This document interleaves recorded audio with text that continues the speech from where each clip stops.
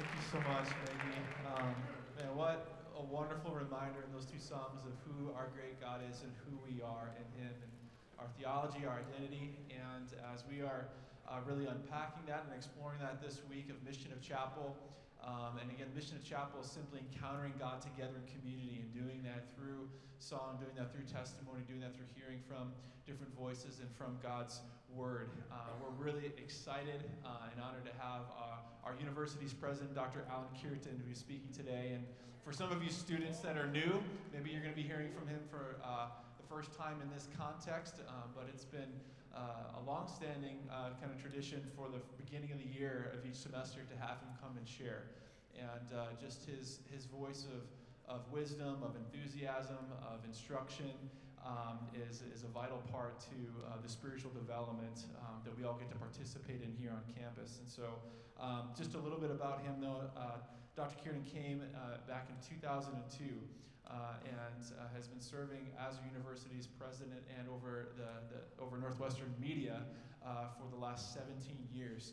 And it's been said of him that he has a lifelong commitment to higher education, something that I've experienced being an alumni, and I know that reason why he has that lifelong commitment to higher education is because he has a lifelong commitment to being a learner and a disciple of Jesus, and that's what fuels what he does, and his posture of learning that Dr.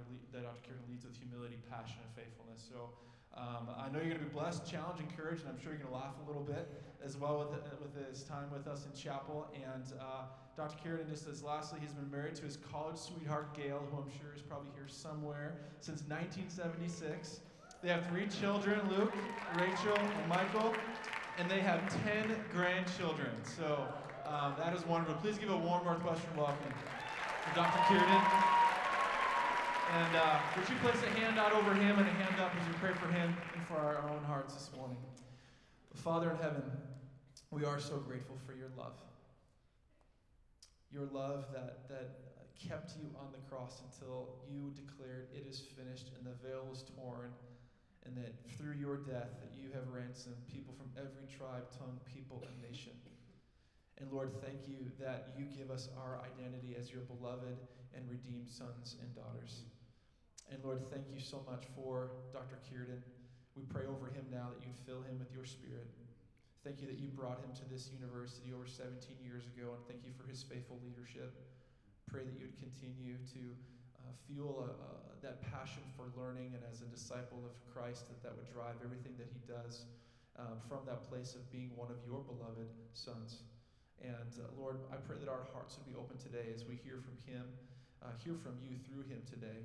And Lord, that our hearts would be good soil to receive your word, and that it would take root and produce fruit that would last for your glory. God, we love you. We pray this all in Jesus' name. Amen.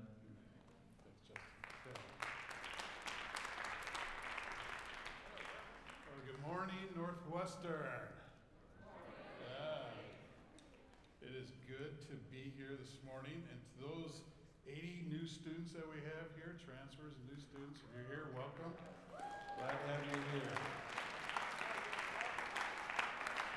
So if you're new, you need to know that whenever I speak in chapel, I like to show dumb videos. They have absolutely nothing to do with what I'm going to share with you. It's just kind of fun stuff. Now, the one I have today is a little bit different, and I just want to preface it and present it to you. I am always fascinated by flash mobs, whether it be at airports or shopping centers or out on the street or etc. And some of you recall that video I showed a couple years ago of a flash mob in an elevator type of thing, right? Okay. So anyways, a group of individuals were meeting down in Nashville, a cappella Christian gospel choir people. And a number of them went out to a Chick-fil-A for lunch. Right now, if you've been, Gail and I have the privilege of hosting students at our house. We generally have Chick-fil-A when you come over to see us. I like Chick-fil-A. I've got the app. I got all that. All right. So anyways, I saw this video and I thought it was pretty cool. Because if you've been to Chick-fil-A, it's kind of, I just like Chick-fil-A. Okay, so here is a video I found that happened recently in Nashville, Tennessee. So, would you please play it?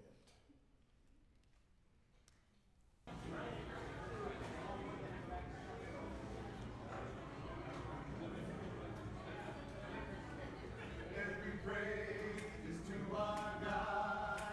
Every word of worship with one accord. Every praise is to our God. Sing hallelujah to our God. Glory, hallelujah is to our God. Every praise is to our God. Sing every praise to our God. Every word of worship with one accord. Every praise to our God.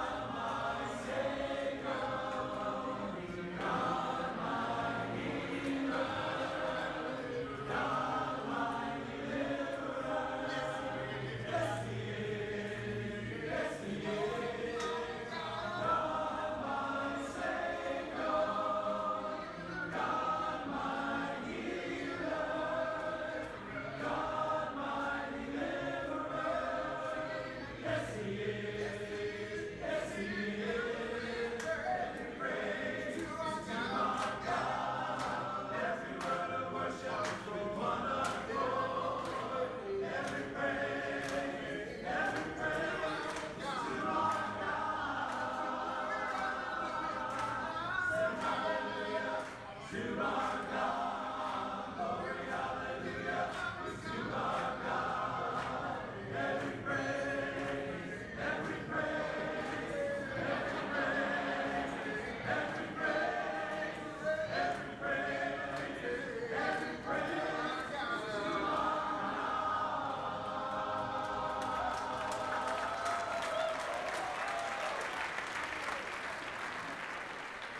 That never happens to me in a Chick-fil-A.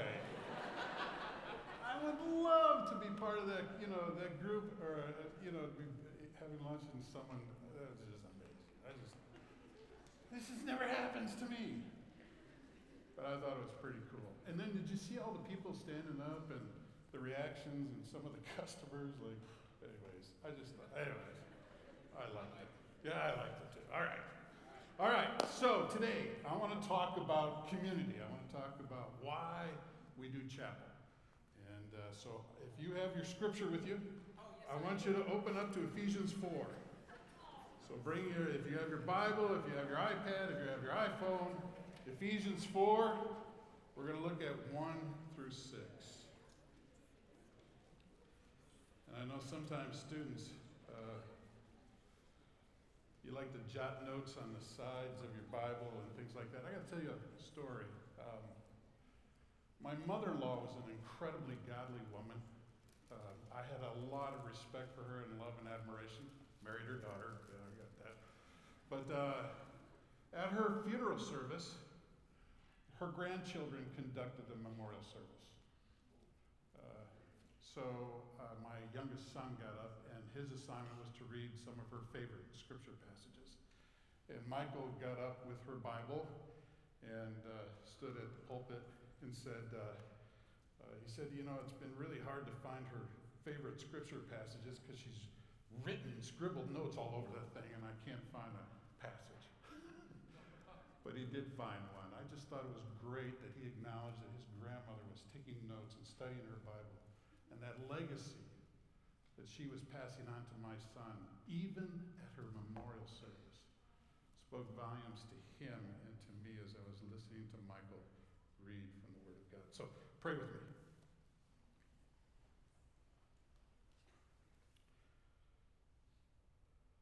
Lord, we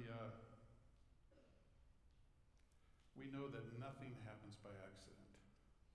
We believe firmly that you have a purpose and a plan for each and every one of us, and a plan for us as a community. So today, you have these students here for a purpose. We're going to dive into your word, Lord. May your Holy Spirit open those words up to us so that we understand what you're trying to say, what you're trying to teach us at this time. So that may the words of my mouth and the meditations of all of our hearts be acceptable unto you, our rock and our Redeemer. So when you look at Ephesians 1 through 16, Paul here is talking about unity in the body of Christ. And I want to say one thing today, if you get anything from my message, is this. There is unity in community. There is unity in community. And that's what's unique about the body of Christ. And Paul talks about it in this passage. Now, before we get into this passage, it's important for you to understand the previous 8 verses, 14 to 21 in chapter 3, where Paul is saying, I fall on my knees. If you look at verse 14, I fall on my knees to pray to the Father, the creator of heaven and earth, and I pray that his glorious and unlimited resources, he will give you inner strength and strength through his Holy Spirit. And I pray that Christ will more and more be in your hearts. Paul is pleading in prayer for the people of Ephesus on his knees. I want you to know this too. And this is our commitment to you, that the faculty and I and the staff at Northwestern, we pray for you. I drive into work this morning, I'm praying for you. Granted, I'm not praying by name, but I'm praying for all of you because I know my Lord knows you. The faculty and staff are committed. We are praying for you. This is part of our responsibility, part of the call he's placed on our lives to serve and love and impact and adore you, right?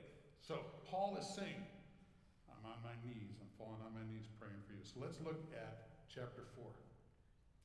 I'm going to go verse by verse on this. So give me the verse. If you don't have your scripture, you can see the screen behind me. Can you bring it up? Great.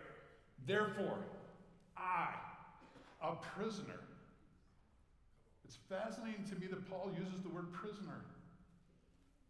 I'm a prisoner for serving the Lord. Last fall, I had the opportunity to host a group of people that we went to Rome. And we walked in the steps where Paul was. And we visited the location where he was in jail. Not only where he was in house arrest, but also where he was in jail. Did you know that that jail at that time is a hole in a rock that you had to lower the prisoner down into? And so they lowered the food down to him.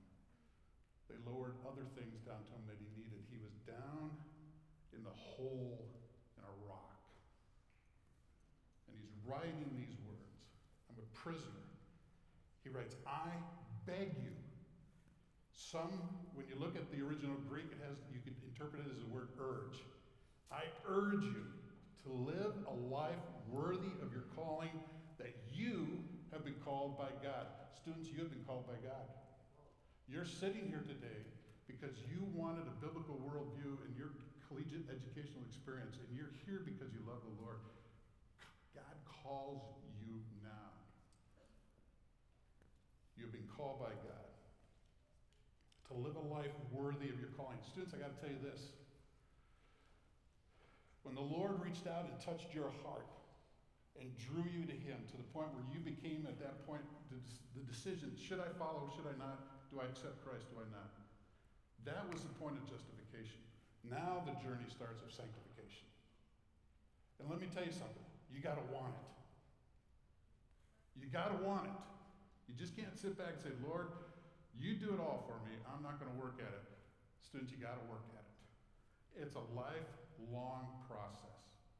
Trust me, 52 years of walking with the Lord. It's a process, but you got to want it. If you let Satan slip in, if you lose that desire of wanting it, then you begin to regress backwards. You got to want it. I beg you, Paul is begging us to lead a life worthy of your calling, for you have been called by God. How? Next slide. Be humble, gentle. How often who wants to follow a leader who's brash and arrogant and self-centered? I'm not talking about anybody in particular. But what is it about someone who's humble and gentle you want to be around them?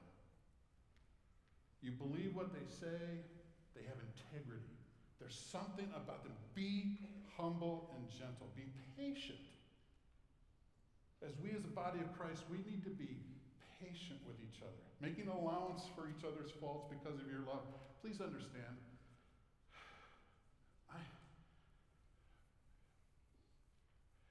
I struggle with sin in my life.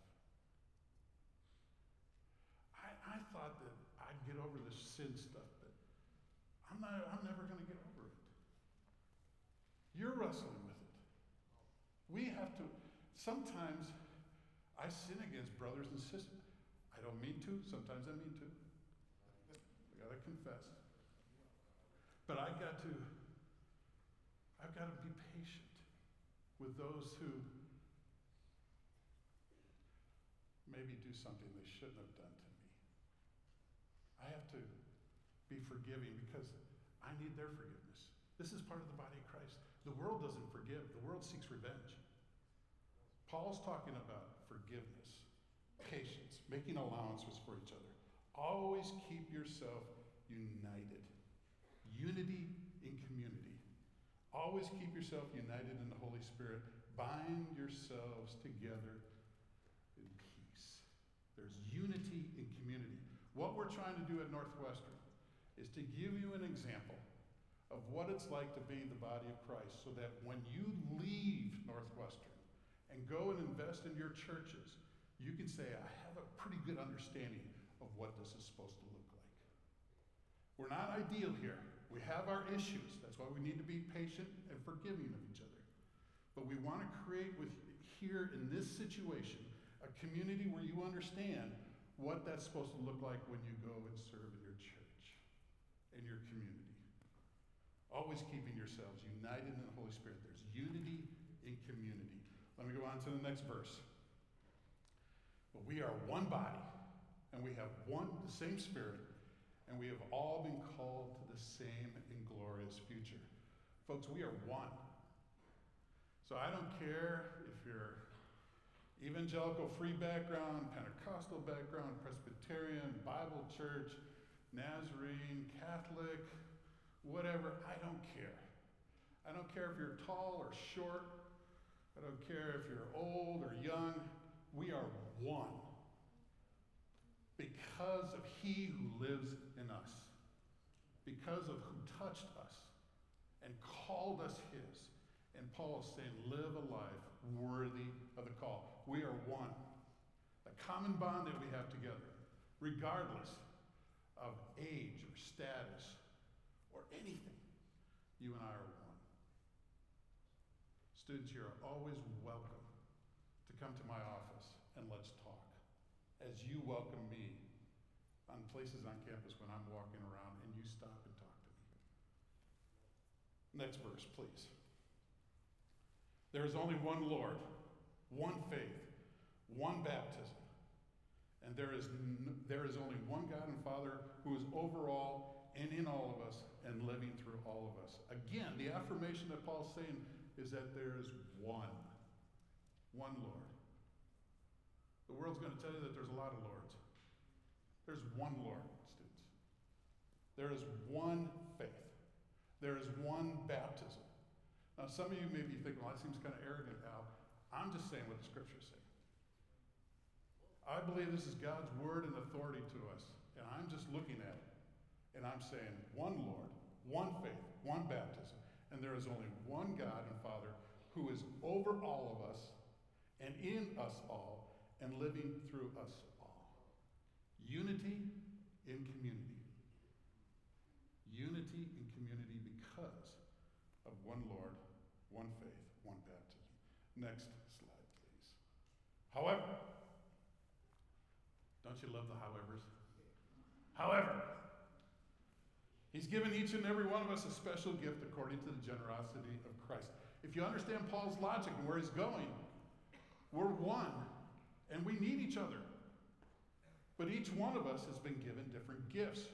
You can look at the passage in 1 Corinthians that talks about spiritual gifts, but here Paul is talking about it in Ephesians. He's given us, each of us, a special gift. Your time here at Northwestern is to find out, what are my gifts and skills and talents? I have people telling me that. But what are they? I'm going to share with you again. Personally, I had no idea.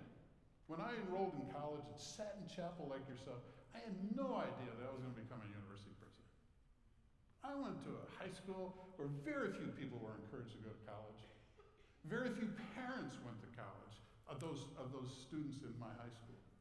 In fact, my guidance counselor told me, honest, Mrs. Smith said, Al, I don't think you should go to college.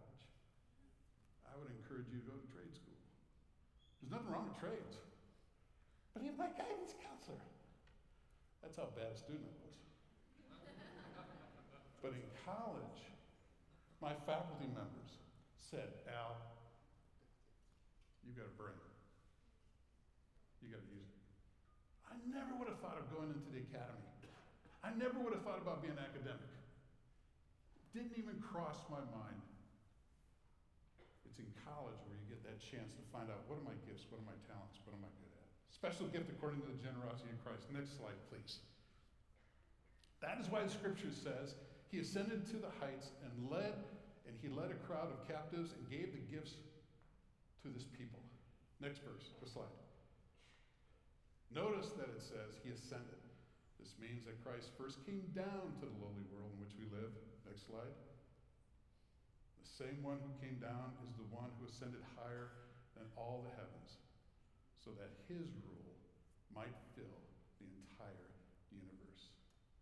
Paul grabs the Old Testament out of Psalm 68 and quotes that verse to make this point, that Christ came down. He gave us he came down for you and me. He came down and took on flesh so that you and I would have eternal life. I still process during my prayer time when I talk to Lord, Lord, you were a baby. I mean, someone had to change your diaper. You know, I mean, anyways, all right. I get off on a tangent. Next verse. He is the one who gave these gifts to the church: apostles, prophets, evangelists, pastors, teachers. Now, this is what Al Kierton's going to do. He's going to say, and ushers, and kitchen workers, and Sunday school teachers, and do you get my drift? Spiritual gifts all the way across the table. Why? Because of unity in the community. What the church is supposed to look like. Next slide. Their responsibility, this is you and me, their responsibility is to equip God's people to do his work. That's why you and I are here on this earth. We're not here to make money. We're not here to make a living. We will provide you with help you to determine your vocation, your calling, yes.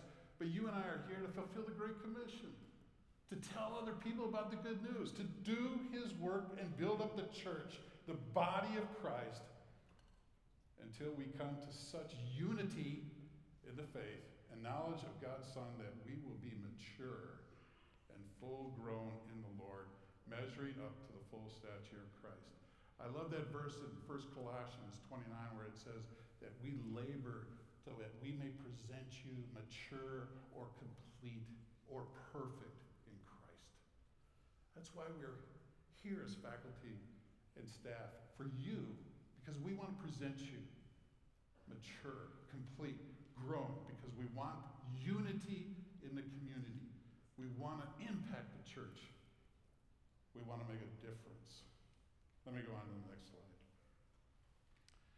Then we will no longer be like children, forever changing our minds about what we believe because someone has told us something different or because someone has cleverly lied to us and made the lie sound like truth. I can't believe Paul wrote that 2,000 years ago, because doesn't it apply to today? Where your world, the worldview that you and I live with, says, do whatever's right in your own eyes. Do whatever pleases you. You're number one. You're first. That worldview is so dominant in our culture that it's amazing to me how much you and I are hammered about it every single day. Even in commercials on TV now. They present to us lies in the form of truth. We don't want you to be children. We want you to be grounded, mature, grown, and still growing in your faith. That's why. That's why you're here. That's why you need to understand what God has called and placed on you. That's why unity in the community is so critical and important. Next slide. Instead, we will hold to the truth in love, becoming more and more in every way like Christ, who is the head of his body, the church. Next slide. Because under his direction, the whole body fitted together perfectly, as each part does in his own special work, it helps the other parts grow so that the whole body is healthy, growing, and full of love. It's a puzzle. And you and I are pieces in that puzzle. We're part of the unity of the community. The puzzle, when put together, all the pieces fit. Some of us are teachers. Some of us will be lawyers. Some of us will be physicians. Some of us will be engineers. Some of us will be counselors. Some of us will be stay-at-home parents. Some of us will be called overseas. Some of us will be planted in the urban area. Some of us will be dispersed all over the world. But you know what? There's unity in the community. There's a bond here that you have because you're part of Northwestern. And that's what our hope and prayer is for you. That you get that glimpse here during your time to understand what God's calling you to. Pray with me. Gracious Lord, this is a marathon. It's not a sprint, is it?